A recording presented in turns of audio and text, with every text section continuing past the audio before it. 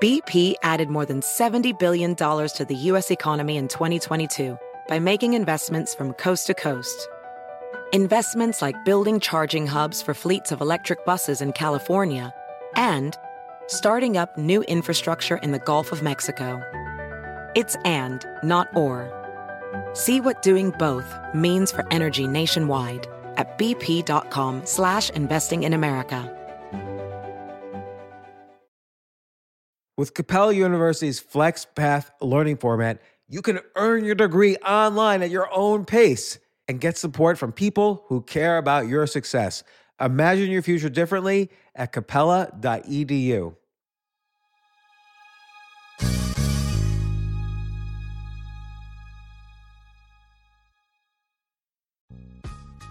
This isn't your average business podcast, and he's not your average host. This is the James Altucher Show on the Stansberry Radio Network.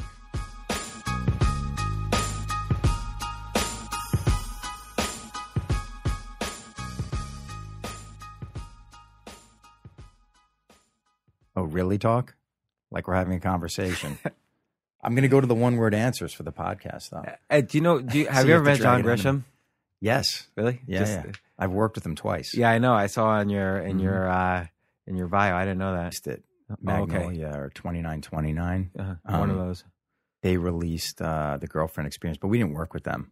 You know, Brian knows Cuban a little bit through the internet and stuff. They've met or something, but yeah, they own that company, but they don't do day-to-day stuff. I always wonder what he does day to day. Okay, we're ready to go. You all set? I'm all set.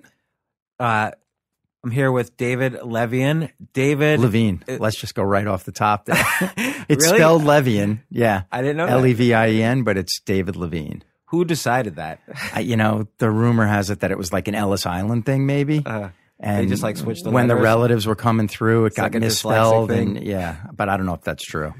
So David, we had your writing partner on the podcast a few months ago, Brian Koppelman. You guys have written so many movies together.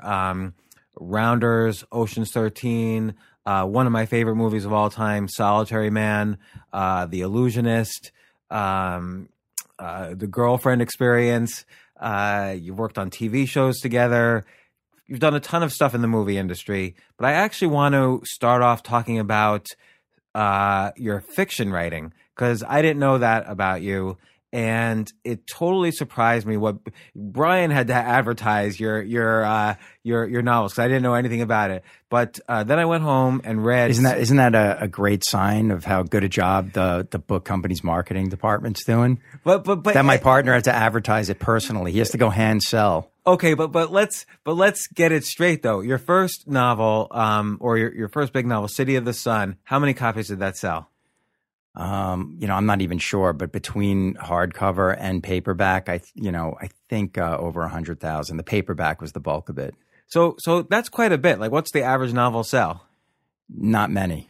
Right, I think it's like a few hundred, say, yeah. And particularly now that everyone's publishing and so on. And then so you've written about 6 novels altogether now. Yeah, the 6th one is just set to come out. And they're mostly in the kind of thriller genre, which is different than your movies, right? Like you haven't So I went home and I read City of the Sun after Brian mentioned it, and it was great. And one thing that Brian mentioned, which of course you were sitting there and didn't mention, but you wrote that just on a train. You were commuting into your work, and on the train ride, you basically, I guess, going there and coming back, you wrote the whole novel. Yeah, well, so for me, and it's like 480 pages. Well, it's a full-length novel. Yeah, I don't know how many pages it is, but it's the full deal. So you definitely get your money's worth. For me, the dream was always to write and make movies and to write novels. For some reason, that was just in my head ever since I was a young man, long before I knew how I could do it. And through the circuitous route that everybody gets there, I managed to become fortunate enough to have a movie career that was like a real movie career, writing and then directing, even producing movies. Yeah, your first movie was Rounders, right? That was the first screenplay. Brian and I teamed up after doing sort of separate careers. We'd been best friends since we were kids. since we were literally 14 and 15 years old. Where are you from originally? Originally from Long Island. We lived a couple towns apart. We met on a student trip one summer. We became best buddies. Grew up reading books, passing them back and forth, watching the same movies, listening to the same music, really sort of having a shared artistic appreciation or pop culture sensibility. And one day, Brian had like a successful run in the music business. I had worked in the movie business in low-level jobs. And like what sorts of jobs? After college, I went out to Hollywood and started as an assistant to like literary agents at a talent agency. Did that help launch the movie career? Like, did you build connections there, or because a lot of people think you sort of rise up through like first being an assistant to the assistant director, and then slowly you'll eventually be Steven Spielberg. Like, does that happen in reality? Well, you know, the plan was, okay, if I work in this business, I'll make these contacts, and then in my spare time, I'll write the brilliant screenplay, and then I'll know exactly who to give it to. But and I feel like that's everybody's in Hollywood is like that. Well, everybody's writing a screenplay out there. You get pretty self-conscious about it. But, you know, one thing that happened, a bunch of things happen when you get out there. First of all, you're young, and in your free time, you're not writing as much as you should. You're going out a lot. You're hanging out. You're partying. It's a fun place to live. You know, you're a kid. Second of all, the jobs that you get at the entry level are very time consuming. I mean, they overwhelm you. They hand you a stack of 15 scripts every weekend, and you're reading a couple every night, and you're supposed to be going out meeting people and trying to bring talent into your bosses and do all this stuff because you're purportedly on the job road. And it leaves very little time to do your own stuff. And you'll end up giving notes on other people's scripts and wishing that you were the one in their chair when they come into these meetings, and wishing you were the one getting hired and doing all this. But giving so many notes on so many scripts, do you think that kind of gave you the ability to write a good script? Yeah, it's like a double-edged sword. I mean, you know, I read a few thousand scripts in the couple of years I was there. So the form and when it's effective and what not to do starts to seep into your bones on a deep level. So that's the positive. The negative is I worked very little on my own stuff then. And I realized that I was meeting some people and they could be influential in my life, but they didn't see me as a writer or creator. They saw me as a guy like them, just like working these jobs and trying to move up. So, you know, pretty soon on, after a couple of years out there, I had something of like a mini crisis where I realized my life wasn't going in the direction I wanted it to go, and I needed to do something drastic to change it. And so you sort of felt like you had gotten everything you could get out of the Hollywood working in Hollywood experience, like, and you felt like it was stuck somehow. I felt very stuck, and I felt very miserable because I really was. Those jobs were not what I wanted to do. I wanted to write, and I wanted to create, and I wanted to make movies and books. So I just quit. And were you? Did it take you a while after you made the decision to quit to actually have the courage to quit? Like, were you afraid of what was going to happen next if you leave the industry? You know, I think I was just too stupid to even think down that road. I was just like, I'm drowning here, and I got to just get out of this. And I just gave notice on my job. I didn't really have anything else lined up, and I just started feverishly writing my first novel during the day.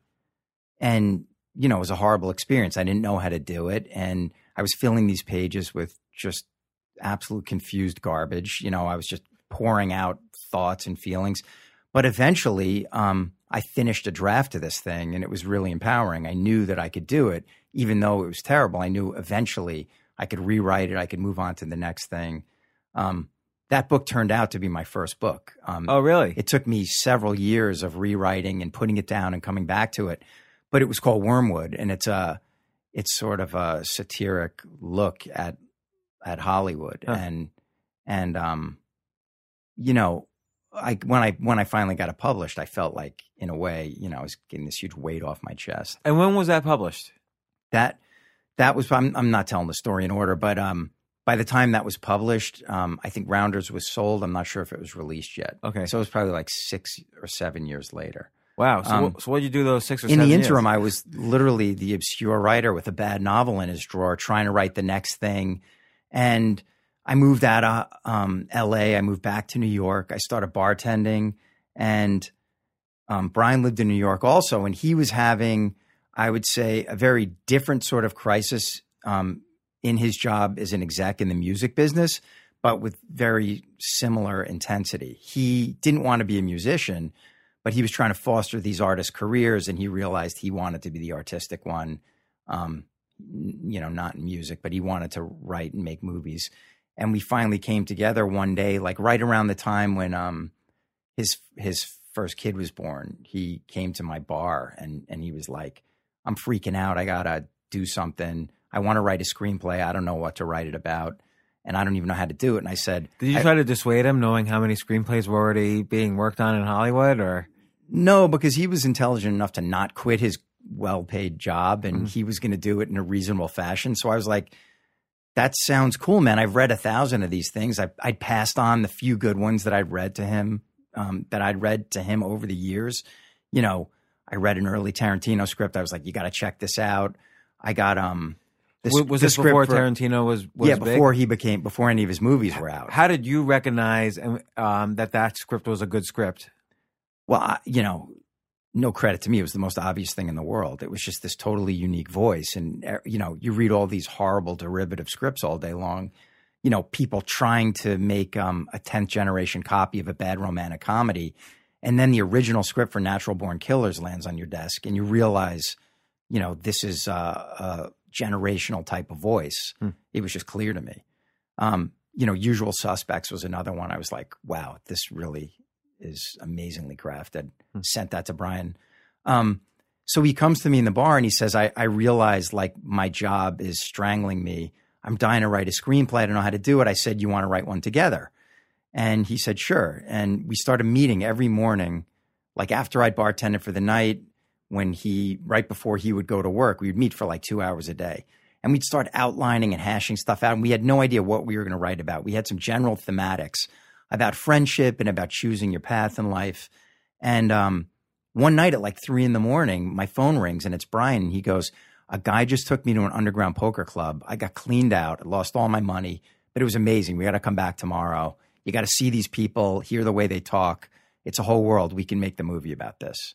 Yeah, and as I mentioned to Brian when he was on my podcast, I was hanging out quite a bit at the Mayfair Club, probably right after Rounders came out. I mentioned him, and so I knew all those people and that club. And yeah, I love. Did you actually start going there because of the movie? Yeah, the movie had just come out. I feel like I had a part in corrupting you. Yeah, totally. Because what had happened was I had just sold my first company and I was incredibly disillusioned because I didn't want to go to work for somebody, the guy who had bought my company, and I had some extra money for the first time in my life and I just didn't know what I wanted to do. And I was unhappily married. So I was just playing poker. Staying out of the house. I saw Rounders and I figured out that the club you guys were referring to was like right next to my apartment building. Right. So I went there and they wouldn't let me in because you had to know somebody and I didn't know anybody. But I said, I think I even said, I think you're the club that was in Rounders. I'm a good guy. I'm not like the cops or anything. Right. And Ingrid, who let me in. Sure. And I started playing there every single night. So that's great. Yeah. Ingrid, immortalized by Famke Janssen in the movie. Yeah, exactly. So we did start going to the club every night, playing, losing at first, slowly, playing the lowest games. I think I was playing, what was the lowest game? I think 1, 2. 20, well, no, they had low games. You could play like 1-2 or 2-5. When I was there, 5-10. I think 5-10 might have been the lowest when I was there. Hold'em. Yeah, we were starting with the smallest stacks we could. I think I was playing stud then. And I think Brian was getting into Hold'em. I didn't really know Hold'em yet. Well, you guys had popularized Hold'em, I think, you guys are the ones who made Hold'em popular.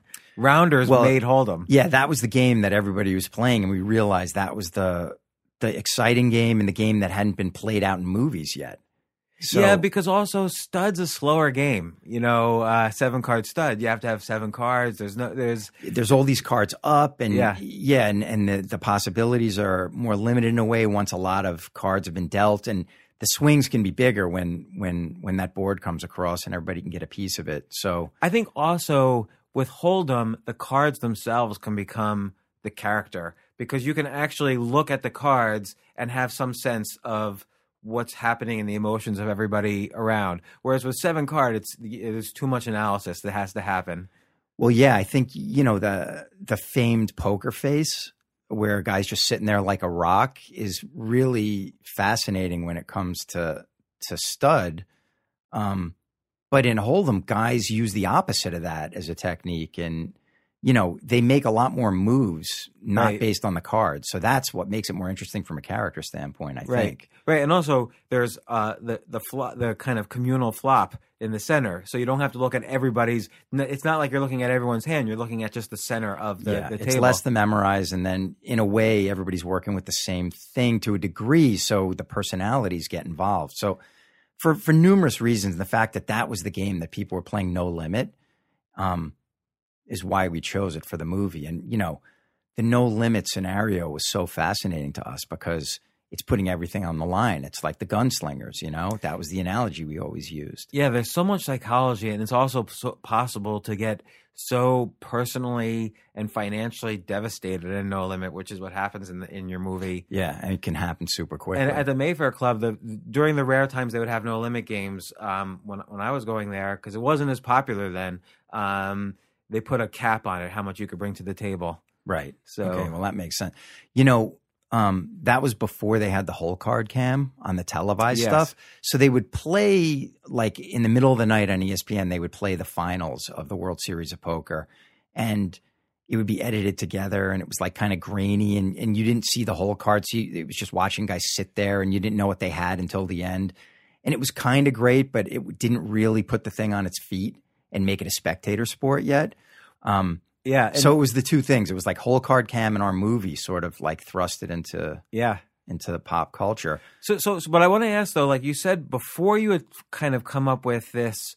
It's almost like Rounders was the vehicle that you then, or poker was the vehicle that you were able to place your themes around. What were you doing with? How did you decide first come up with the themes and then the story? I think we were just talking about and like sort of scribbling down on legal pads what we were interested in, and we thought, it could be these two guys. They're best friends, but they're torn.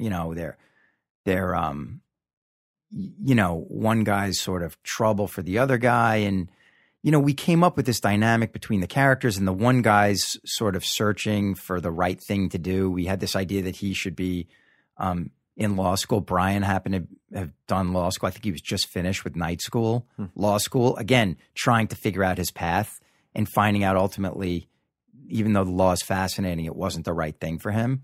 So we were like, well, what if we took this character and, put him in that situation where he was doing this really respectable seeming thing, but in the end it was going to be the wrong thing. So he was going to abandon it. And then, we came across the poker thing. And back then, the dividing line basically between being really good and being a sucker was like if you knew how to play a little bit by the math, and if you'd read Super System, the big Doyle Brunson book, if you'd read that and like one or two other books, you would have a huge edge because you would know the starting hands. Most other guys who hadn't read those books just played like almost every hand. So you could become a winning player. So we quickly became winning players. Brian played bigger than I did, but I would win in these little games. He started scaling up, and we were, having this incredible time, and we were trying to jot down these lines that guys were saying at night and all this. And it was our research period, in air quotes. We spent like a year, maybe more, going there almost every night. So you weren't writing at this point? We were writing in the mornings, but we were trying to sort of collate what we'd had and figure out a structure. But like we were new at it, and we weren't that good at it. So we spent a long time sort of like filling the bucket. And then we came to a certain point, and we were like, we'd been doing it for like a year, and we said, okay, like now we can tell ourselves that it's research, but now we're just going to play cards. Like we have what we need. It's time to like sit down, stare this thing in the face, and wrestle it to the ground. And we had like 2 hours a day, basically, of free time. And we made this outline, and we started writing these pages. We went to Brian's office on Columbus Day because it was closed for the holiday. And we wrote like the first 12 pages in a big explosive burst. And we took it from there. And in 3 months, we had the draft that really resembles the movie that got made. I mean, there's some changes, but like by and large, we'd written the movie. And so now's the part where your question would come in, right? Like, so I'd been in Hollywood for a couple of years. Now all my great contacts were going to come to bear, right? But it didn't really happen that way. There were a couple of people who were willing to read it. Nobody really believed in a card playing movie. A lot of people were like, it's too sedentary. Nobody will be excited by it, etc. Yeah, even though like The Sting is one of the most popular movies of all time. People would remember the running around and, the crime aspects or something like that. But it kind of all worked together, like your themes about the friendship and the relationships that Matt Damon was in, and then combined with sort of the underground seamy aspect of, the poker and you made the Mayfair Club a little bit seamier than it really is. Right, and you had like kind of this criminal element involved. And maybe there was a criminal element at the Mayfair Club, but I never really saw it that way. But, that all kind of fit together really well. Yeah, I mean, when we'd finally found it, we loved the idea that a guy was going to abandon a career in law for poker. And you made him like a superhero too. Because it wasn't gambling. He wasn't going to give it up to be a gambler. Like right. To us, it was like a skill game. So that was his profession that he was adopting. And a lot of people didn't make that distinction because the life of a professional poker player wasn't so well known then. People didn't realize that like kids coming out of college could become millionaires really quickly. Like as they see now, it's all televised. Yeah.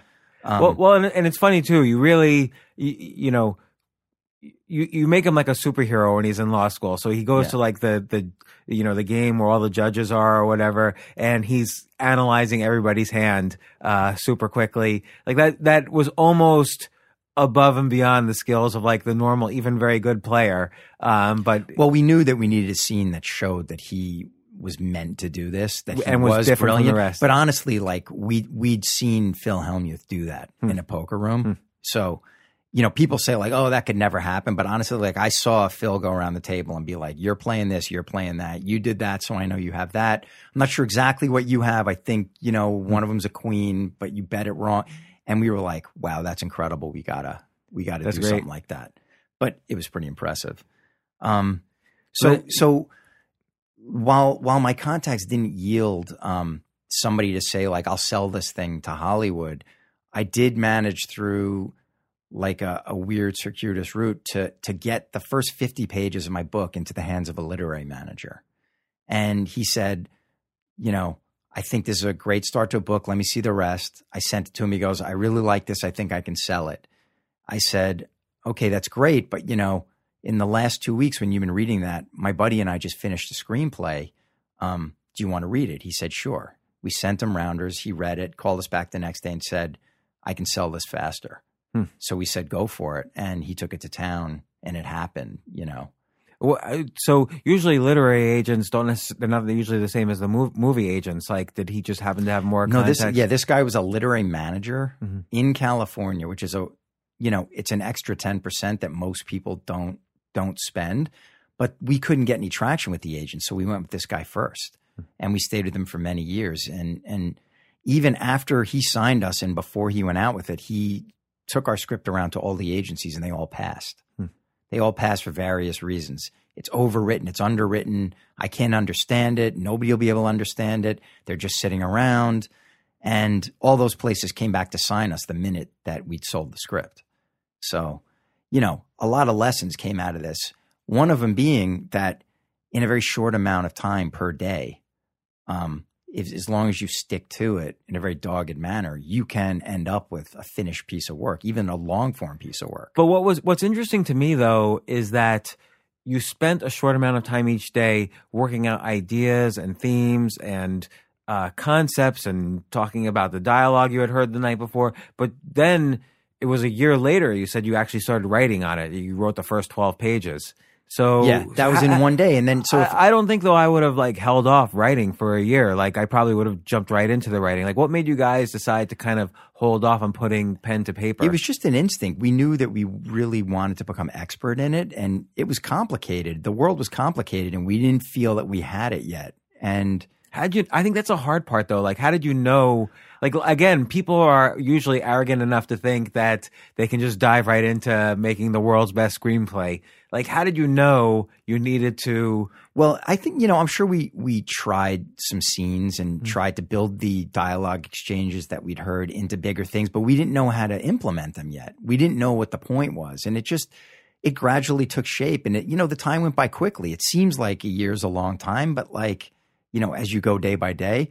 But when you look back, if you could actually write a screenplay that becomes a made movie in 15 months, that's actually not very long.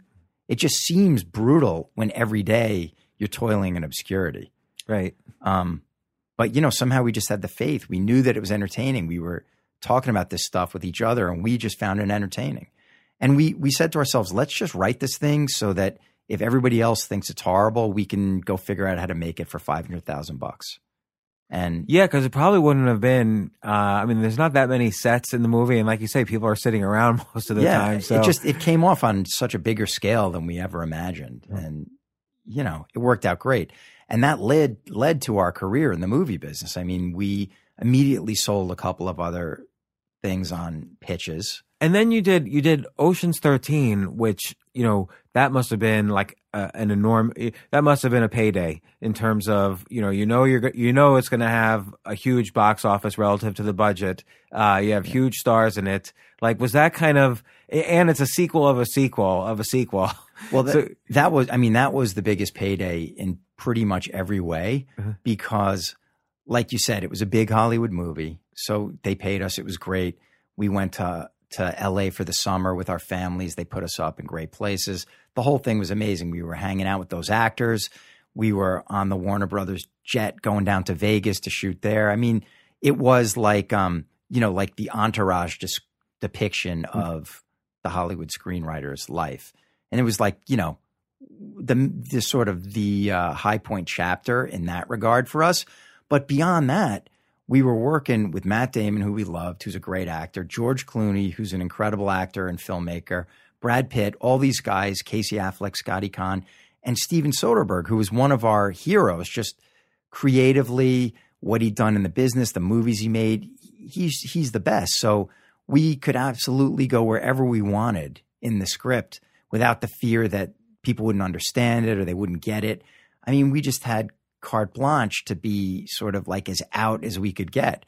So all that stuff together makes it the best experience you could ever have. And fortunately, we were old enough and experienced enough at the time to know how good we had it, and we didn't take it for granted. We loved every minute of it. But that was a pretty golden chapter for us. And that was only really a few years after you were, as you say, toiling in obscurity. It was like, 5 or 6 years later, we'd made, I think, 3, maybe 4 movies. We directed our first movie. Which movie was that? That was called Knockaround Guys. Okay, I don't that think we'd I written saw the that script one. for. Yeah, it's with John Malkovich, Barry Pepper, Vin Diesel, Dennis Hopper. It's about the sons of wise guys trying to like find their own path in the shadows of their dads. And they end up. And you wrote that one as well? Yeah, we wrote that one as well. Oh, and actually, Solitary Man, the one you mentioned, Brian wrote that one on his own. And we directed that one together. That was a great on movie. The record. Yeah, thanks, man. But going back to your sort of original premise for this, all this amazing stuff started happening after Rounders for me and for Brian and I in the movie business. And I realized that like 5 or 6 years had gone by and I hadn't written any fiction. And so in a way, the good fortune and success I was having in the movie business was sort of killing the other half of my ambition and dream, which was to write novels. I wonder if like 5 years is kind of, or 5, 6 years, everybody thinks they're going to be in the same career for their whole lives. Like they have like one passion and purpose in life and then they're going to do that for 50 years. But maybe like 5, 6 years is the normal lifespan of a passion, of an interest. Well, it could be. I mean, I still... That is my main career, and it's gone on for like over 15 years now. But you've done lots of different things. But since then you've written 6 novels or 5 more novels, and you've done television. You're doing television next. You haven't done a movie since 2009, right? Yeah, that was the last feature we did. We did we did this 30 for 30 that we directed on Jimmy Connors for ESPN.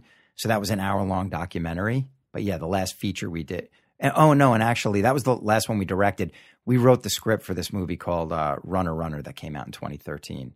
But it wasn't actually representative of our highest hopes for that one. It was set in the world of online gaming and the big poker sites that got shut down and reopened overseas and everything. It's like Ben Mesrick wrote a book similar to that. He followed, I forgot who he followed, like Full Tilt Poker or one of those sites. He wrote kind of I think he did write. He excavated that subject. Ours is a fictional take on that, and it's got some thriller aspect. Again, like I can't say that it came out to the highest sort of execution as we'd hoped, but you know. As you know, you're probably right. When you're doing something creative, you have to find different ways to stay fresh. You got to do different things. I mean, I guess that happens to you in business. You change gears a lot in all the stuff you do. But at some point along the way, I realized that I'd been spending like so much of my time, all my time and energy on these movies, and I loved it and it was great, but I wasn't able to devote any time to writing these books. And around the same time, my wife and we moved out of the city, and I started to be a guy who commuted. And for a long time, I was driving, and it was drudgery. You know, you're stuck in traffic. I started listening to books on tape. I felt like I was wasting like an hour and a half of my life every day, 2 hours a day. We lived up in Connecticut. So then I realized, I should start taking the train, even though I didn't live near the train. Started taking the train.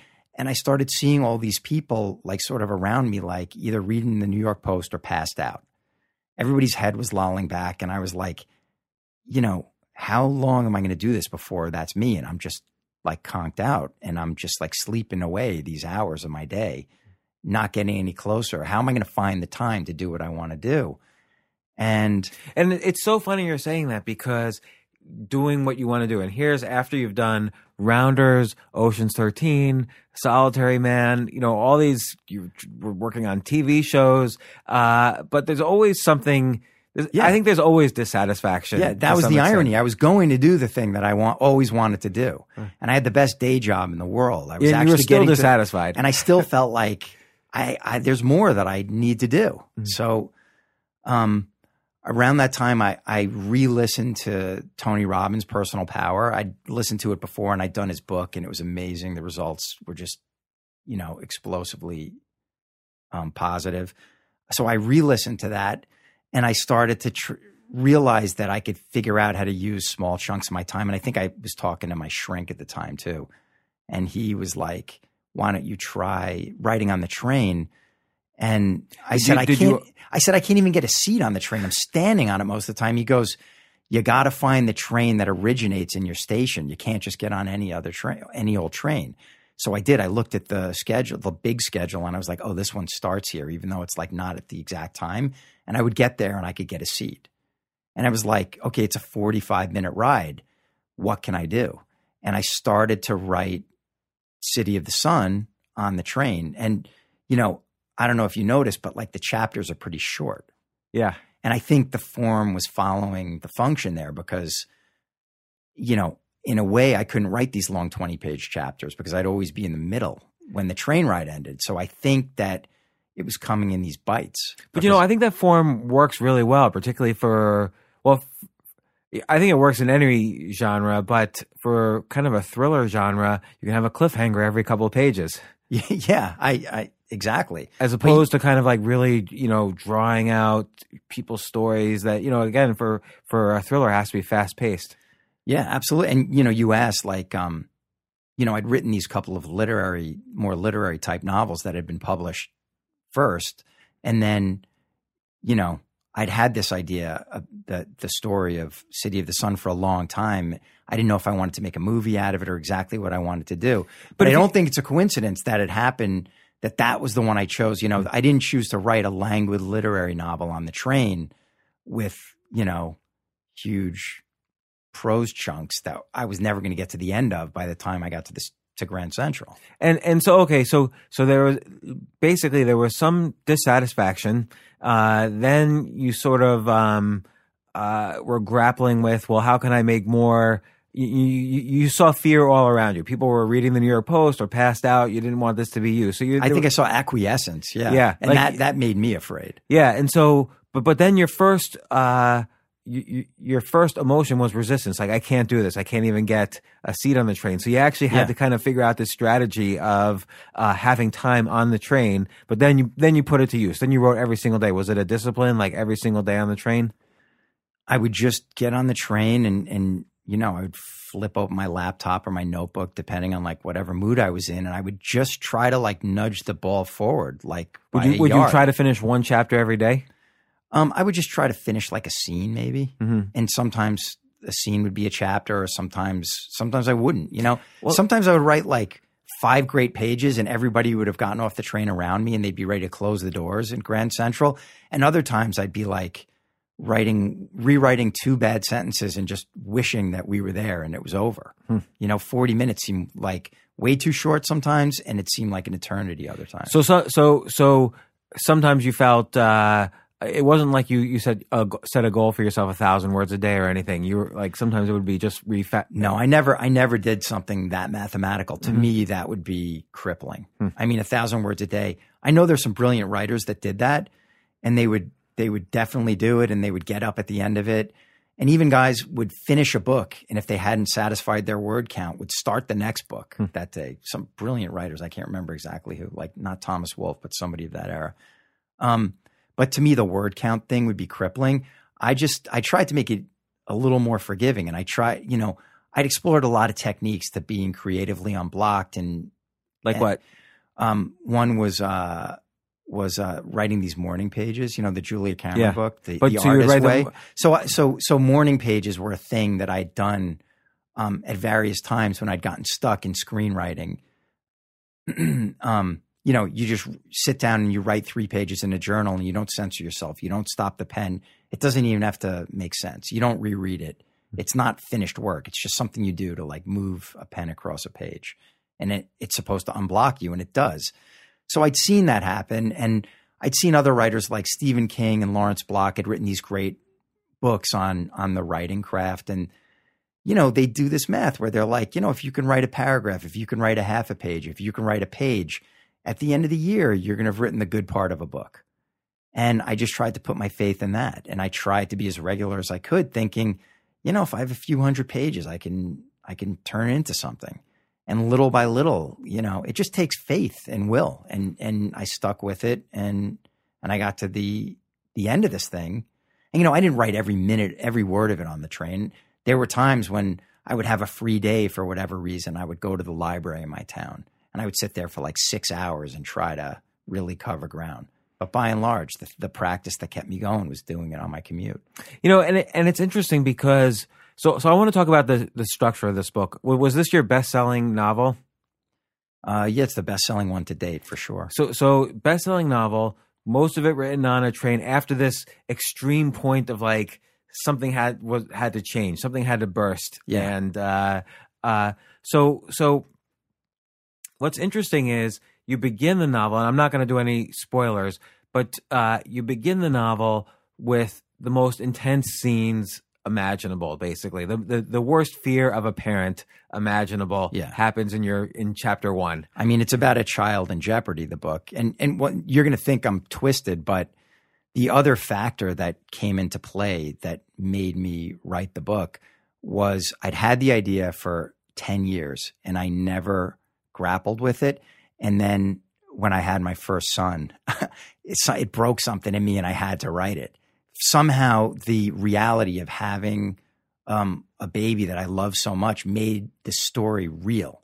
So that came before you decided you were going to write a thriller. You basically said you took this, having a son and having a child is an intensely moving thing. It could go in any direction. It could be a literary direction, or it could be a thriller direction. You chose the thriller direction. Well, it was a couple of things were happening. It was like, I have to write this book. In my life has changed. I have this child. I have this story that's very harrowing about a child that somehow I've never been able to wrap my arms around, but I've never been able to walk away from it.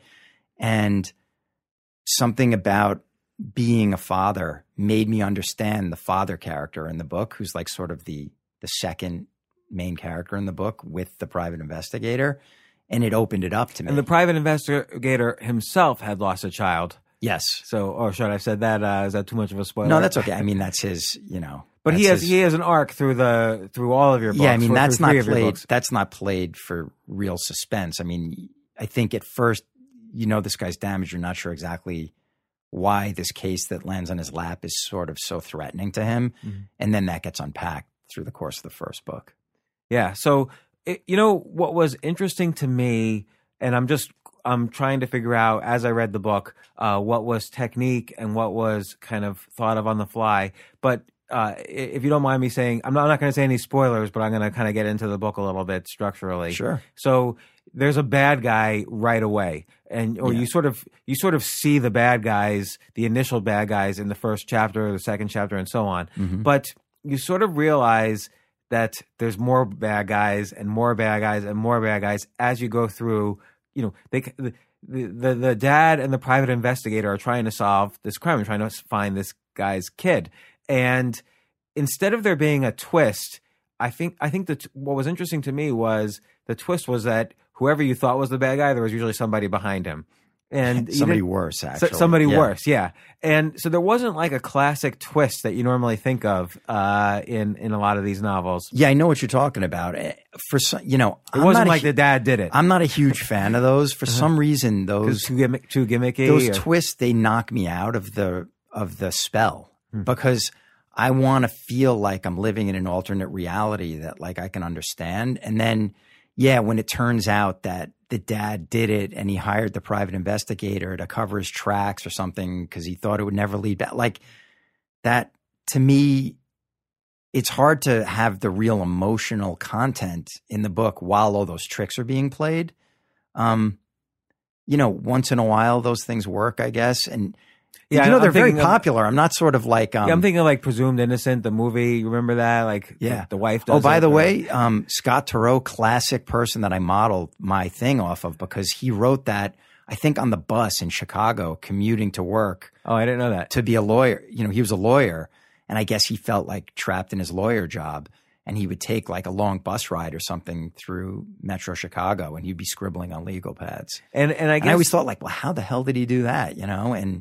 And then, however many years later, I was slowly found my way to doing something similar. I guess John Grisham also was he was a lawyer and a state legislator when he was writing the not The Firm, but his first novel, which was published. I think it was A Time to Kill, or his first. A Time to Kill. Yeah, it wasn't a successful book. No, only sold like a couple thousand copies before The Firm, and then it went on to sell millions of copies. But he kind of just did that in his spare time.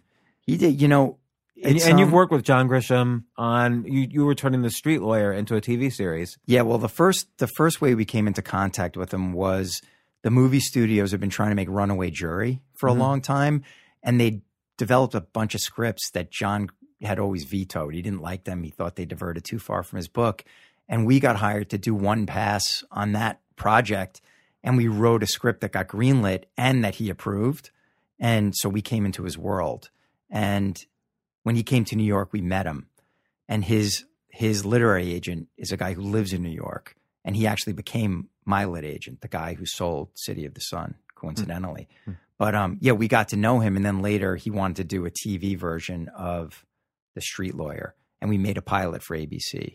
In the end, it didn't get picked up, and they tried to remake it later. That's a good idea, though. Like The Street Lawyer is one of his novels that could have legs and do. Yeah, it really set up well. The feeling was that it was too liberal. The idea that this guy would leave corporate law and then help indigent people. We thought they were wrong, but they made the decision. And a lot of people will kind of put down John Grisham as like being too genre, and yet if you read. There's a really nice authenticity in all of his novels. Like he's really kind of expressing his kind of political and ethical views in his novels, as opposed to I think a lot of just basic genre fiction. Yeah, and I mean he's a really sturdy storyteller. I mean he knows exactly how to do it. I mean he sets it up so well, and I don't think that his twists fall into that category of being like completely outlandish. No, like he manages to ground them, and yet they're surprising. In The Firm, you kind of know right away the law firm's bad and the lawyer's good, right? And you just don't know how it's going to unfold. Yeah, you're like, you can't see all the twists and turns coming, but he doesn't. Those big rug pulls just oftentimes feel cheap. Yeah, so it's interesting. You put it in a good way. You don't know how it's going to unfold. Like with your book, you don't know how it's going to unfold. You don't know who's the last layer of who's behind all of this, and you want to find out. And so it's more this desire of wanting to find out how it unfolds as opposed to trying to figure out a puzzle. It's not like a Sherlock Holmes puzzle. It was right. I like the way of putting it. You're waiting for something to unfold. Yeah, and the two guys, the investigator and the father, like as they pursue it, things change in them, and like sort of this case, which is this hopeless cause in a way, becomes the thing that helps them to resolve their issues in a way, and their friendship grows. All that stuff was, part of the driver for me to do the book. It's definitely a buddy movie. Yeah, between the investigator and the dad. Mm-hmm. The other thing is too, and I wonder again about technique versus, you just writing this, but you did give each bad guy enough of a backstory that there's almost sympathy. Now, obviously, they're doing the most horrific thing of all, but you do give. Like one character's dying and he thinks to himself, I could have been a better person. Right. Like even one line of backstory, you wonder then why he thinks that. But you don't make everybody 100% bad. You give them like maybe 0.5% where they could be good. I mean, I tried to humanize him in that book for sure because, maybe that was some reaction when you're doing movies. To round out a character who is a villain or sort of like a second tier villain takes screen time, and you really often don't have it. A movie has to be on rails story wise often. And you don't have time for those digressions.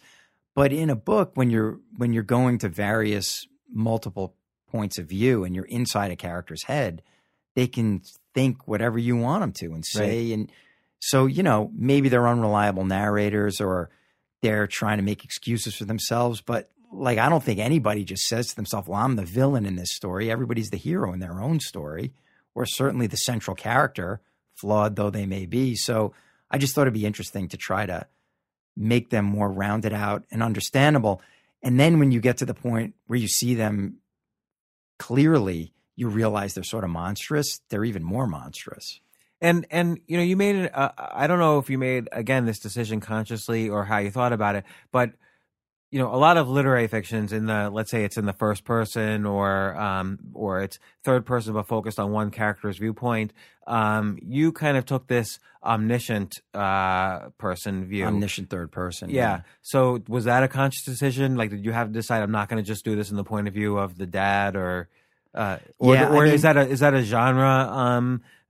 Thing that's more common in like thrillers, or because you have to see the bad guys and the good guys? I mean, I think it's pretty well used in thrillers and fiction in general. I think there are a lot of thrillers that are first person also.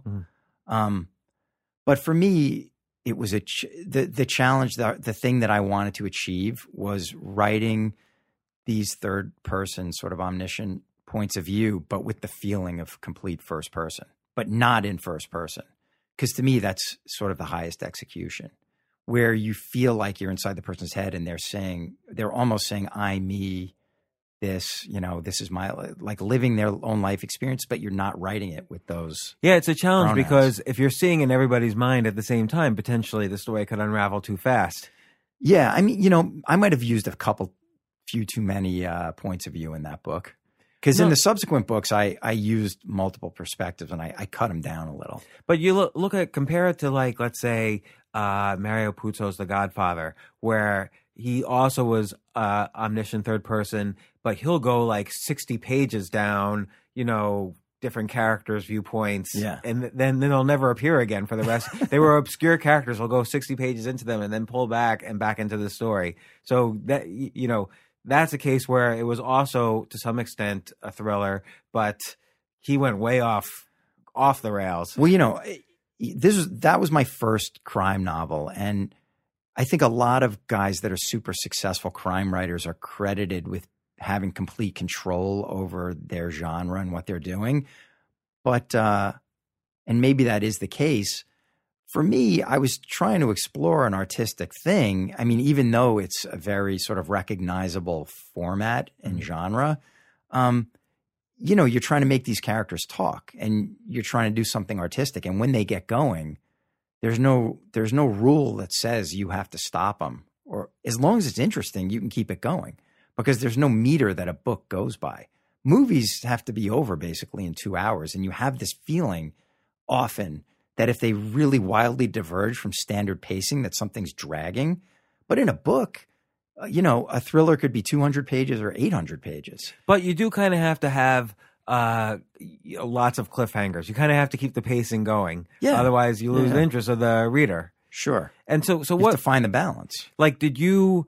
What did you do to make sure that the pacing was right in terms of keeping the thrill going? Like, did you sort of read chapters out loud as you were going, or did you have your wife or Brian or whoever read to make sure that they were still engaged along the way? I would. It's an instinctive thing, though. I would say you write more than ends up there, and when you reread it with enough objectivity, if I finish the first section, move on, go back to the first section after a couple of weeks, I can see where it starts to lag and I cut.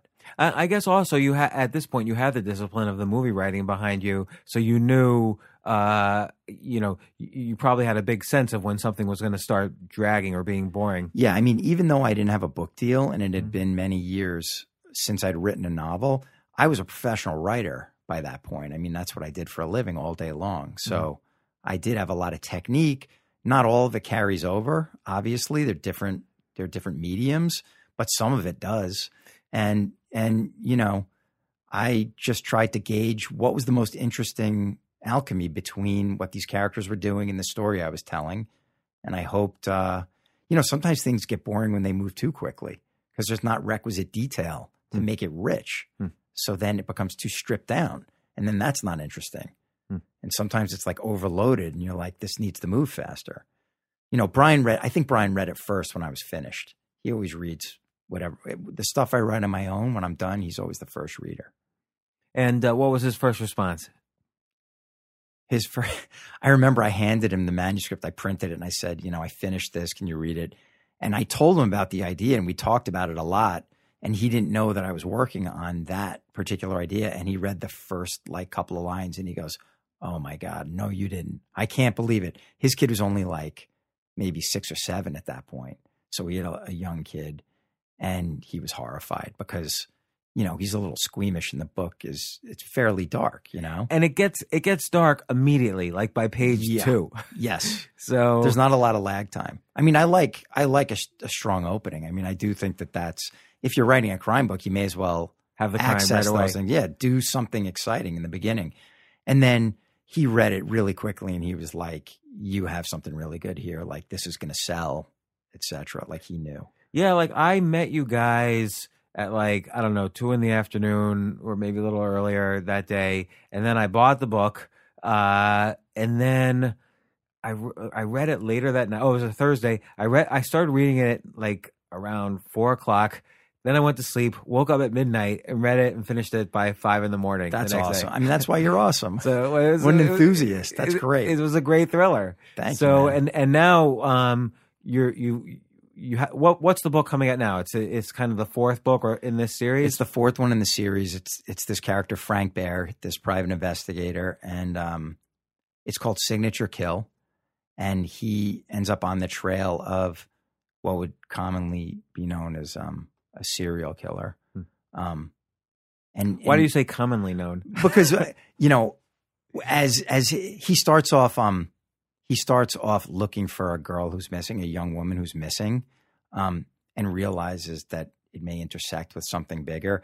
But as he learns about what's going on, he ends up with some experts who make some distinctions between the terminology serial killer and signature killer, which is just a slightly different classification.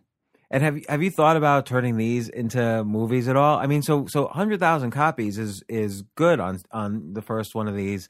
Was it a New York Times bestseller or? I don't know. I don't. It's been on some list. I don't know if it was on the New York Times list. How did it the sell? Paperback so many might have. They just got it out there, and the story of a writer who was a filmmaker who then wrote a novel was something that magazines and websites and stuff, people were interested in that story, and I think it got a lot of eyeballs. But apparently, something I've learned is I don't write them fast enough, because the real franchise crime writers have this amazing ability to turn one book out every year, and they keep the quality up. And the readers come to sort of like lean on that. They know what time of year it's going to come out. They expect it. It's like their next episode. The guys like Lee Child, who writes the Reacher books, and, they're amazingly prolific. At first, I thought that could never be me. Now I actually know that I might have a chance at doing that, except I've also made, I would say, a half a dozen movies since I started my series. And it's very hard when you're going into production, in production, and post-production to stay with it. It's, my books take me like a year and a half, maybe 2 before they come out. And that's really, not fast enough in a way. But that said, there's likely going to be something like in the episodic space with this character. And so after the book was finished, how long did it take before someone agreed to publish it?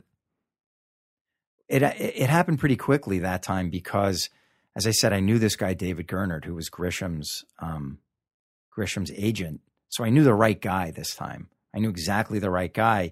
And we'd become friends through the making of these Grisham projects. So I called him and I said, I wrote this crime book. Would you give it a read? And he said, I will, but on the agreement that if I am going to pass on it, we still stay friends and it doesn't affect anything. And I said, okay, deal. And he called me back like a week later and he was like, I think you did a fantastic job. This is great. I'm totally relieved. I think you're a pro and I'm going to go try to sell this. It's so funny. So after working with you and after you had done 10 movies or whatever, he still needed to know that you were a pro. Because I guess it's different. It's just a little bit. It's a little different. Yeah. And, it's funny because I've written, I feel like your story parallels mine in a little respect. When I was, we're similar age. And when I had just left graduate school, I started writing nonstop fiction. So I wrote 4 novels, but all unpublished. I was too young. It was all garbage, basically. And then I started working at HBO, figuring, okay, this is how I'll get contacts in the entertainment industry. Right. Very logical. Yeah, I shot a pilot for them. I did all sorts of work for them. But then I got, the internet got big, and I was a technical guy, so it was just natural for me to get into the internet business, and that sort of made me veer off until the past few years I've been writing more nonfiction. Yeah. And but as you guys have pointed out to me too, nonfiction, even if you write good nonfiction, is very different from writing good fiction. No one knows. I still don't know if I could write good fiction, but your story inspires me because I want to give it a try. It's an interesting thing. You have a big audience, so that's what companies want. If you were looking to go the standard route, you could self-publish though. Yeah, that's what I would do is self-publish because I do have... You have direct access to your audience, and that's incredibly valuable. I mean, a lot of people I know who are fiction writers now, like Hugh Howey with his science fiction novel Wool, and he's been on my podcast. Teresa Reagan, who's in the thriller space, she sells hundreds of thousands of copies of her books. So self-publishing has worked very well for them. And they didn't really have a social media platform. They would just... I think the key for them is they wrote lots of books. So if you're going to write 10 books quickly and one of them catches fire, it's almost like a venture capitalist model where you only need one success and then that makes your whole portfolio work well. Yeah. So, I mean, I admire people that can churn out that many books. Yeah. Well, Wool, Hugh Howey's book, started off as a 68-page novella, and then he was on to his next book, But that book had a lot of fans all of a sudden. So he wrote Wool 1, Wool 2, Wool 3, Wool 4 really quickly. Mm-hmm. And then he wrote the Wool Omnibus, which was all of them together. And so he had he was numbers 1 through 5 on Amazon's science fiction bestseller list. That's incredible. Yeah. I mean, I don't know the difference in his sales between his like Kindle versus his hard books.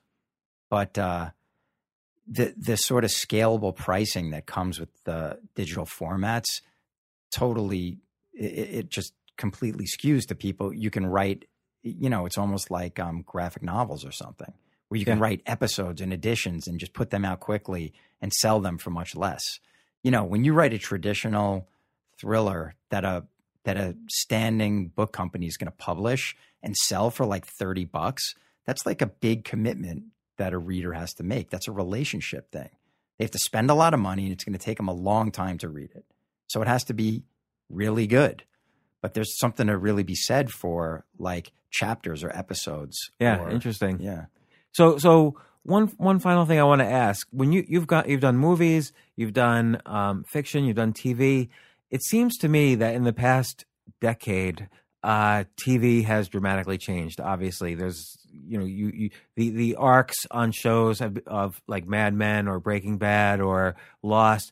There's arcs across the entire series, not just episodes, not just seasons, but the entire series. And you build up this huge emotional intensity in relationships with the main characters that never existed before. Like Happy Days, when we were kids, there was maybe an arc for the episode, tiny arcs for the seasons, but that's it. Like when Richie Cunningham was stopped being on the show, like nobody even noticed, basically. Right. So do you find it a much bigger challenge, like artistically, to write for TV? Well, I don't. I would say that it just seems like a huge opportunity right now, because when you write a movie, let's even talk about an indie movie where you're going to get some financing and have like a lot of freedom. You're going to pour your guts into it and work on this thing and try to make it incredible, but the story is going to be 90 minutes or an hour and 20 minutes or whatever, and it's going to have a beginning, a middle, and an end, and it's going to have resolution. And that's it. I mean, that is a closed universe in a way. There could be sequels or whatever, but it's the full ride. These amazing shows that are happening now on premium cable, where there's like 7 or 10 or 12 episodes in a season, managed to have an incredibly compelling, closed-ended A story, like something that opens in the beginning and ends by the end of the episode, that gives you that full satisfaction that you felt a whole story. Yet they have these hanging serialized elements in the characters' lives and their character development. And it makes such an incredible combination. I mean, whether it's The Wire or Breaking Bad or even like The Shield, there's something so addictive about it. True Detective was another one last year. There's something so addictive. So the opportunity, I'm doing one now with Brian and Andrew Ross Sorkin, our other partner. We're doing something set in the world of finance called Billions for Showtime. And it's about a hedge fund guy crossing swords with a U.S. attorney. And we just feel incredibly privileged to have the opportunity to like build out these characters, take on a sort of complex subject in this space that allows us the potential to have dozens and dozens of hours to build out our stories and characters. Right. So have you already thought out, like, if this lasts for like 5 seasons, how do you keep the arc going? Have you thought out like these, extra large arcs? Yeah. I mean, listen, we weren't in a position where we could write all of the scripts for the 5 years because they are not prepared to commit to that. So to do that all on the come would be an insane gesture, but you sketch out where it could go, and you have to know for yourself first, and then they have to know that you can make this thing grow. And this is new in TV. Like, this wasn't the case, let's say, 15 years ago with TV. There were no shows that had those kind I'm of not arcs. like one of these like media experts who can talk about like the movements or whatever, but I guess they call it like the third golden age of TV, where the first one was like, when TV became popular, and the second one was when, I don't know, ER was popular, and now it's like since The Wire through now, these high-end premium cable dramas with flawed characters like Don Draper's and stuff like that, who audiences hook into. All of them have flawed characters. Breaking Bad, The Sopranos, Mad Men. That's the world we live in, right? I mean, that's, I guess, what's most reflective of who we all are. So I think that's why people are gravitating towards that. Yeah. Well, so Billions is the TV project you're working on. Yep. And the name of the book that's about to come out is Signature Kill. Signature Kill. And how are you going to market that book? Are you going to do a book tour? Oh my God, that's a great question. Do they even do that anymore? Like, do those work? I think I went on the last book tour. I think they hopefully shut them down as a concept. That's got to be the hard. Last one. The third book in my series came out about a year and a half ago, and I went on a little tour. It was called $13 Million Pop, and it was with the Frank Bear character. And I went at the end of the summer to a bunch of towns and flew all over the place. And, there were just very, very few people in the bookstores. Now, listen, I think a guy like John Grisham could go and play to a packed house. But, the way the world works now, I'm not sure that those brick and mortar stores and doing live events is where it's at. So, doing podcasts, talking to great people like you, I think that's the best way for writers to be heard now. I mean, hopefully. I think you look at like what Tony Robbins did for his book Money. He basically did this huge podcast tour. I think that's a great way to launch a book, or a blog tour, things like that. And creating the story outside the story of the book. So, for instance, you mentioned with City of the Sun, the first book in this series, part of the story was not about the book, but about this filmmaker writing novels. So I think that's an excellent way to market a book. Yeah, I mean, the Tony thing is fascinating because he obviously had a huge built-in audience, but he's the last person to take that for granted. He went out there and he did a string of podcasts and was fascinating on every one of them. Yeah. And, he had to have reached just tons of people who'd never heard him before. And, obviously his book's number one instantly. Yeah. So.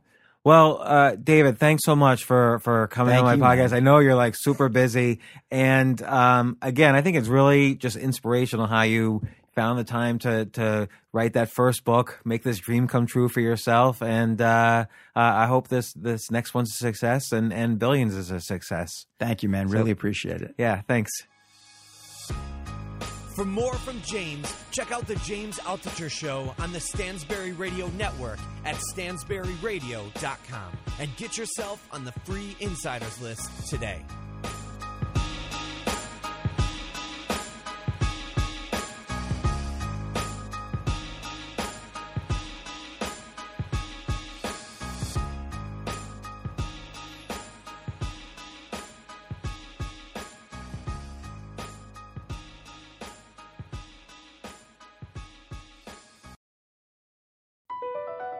BP added more than $70 billion to the U.S. economy in 2022 by making investments from coast to coast.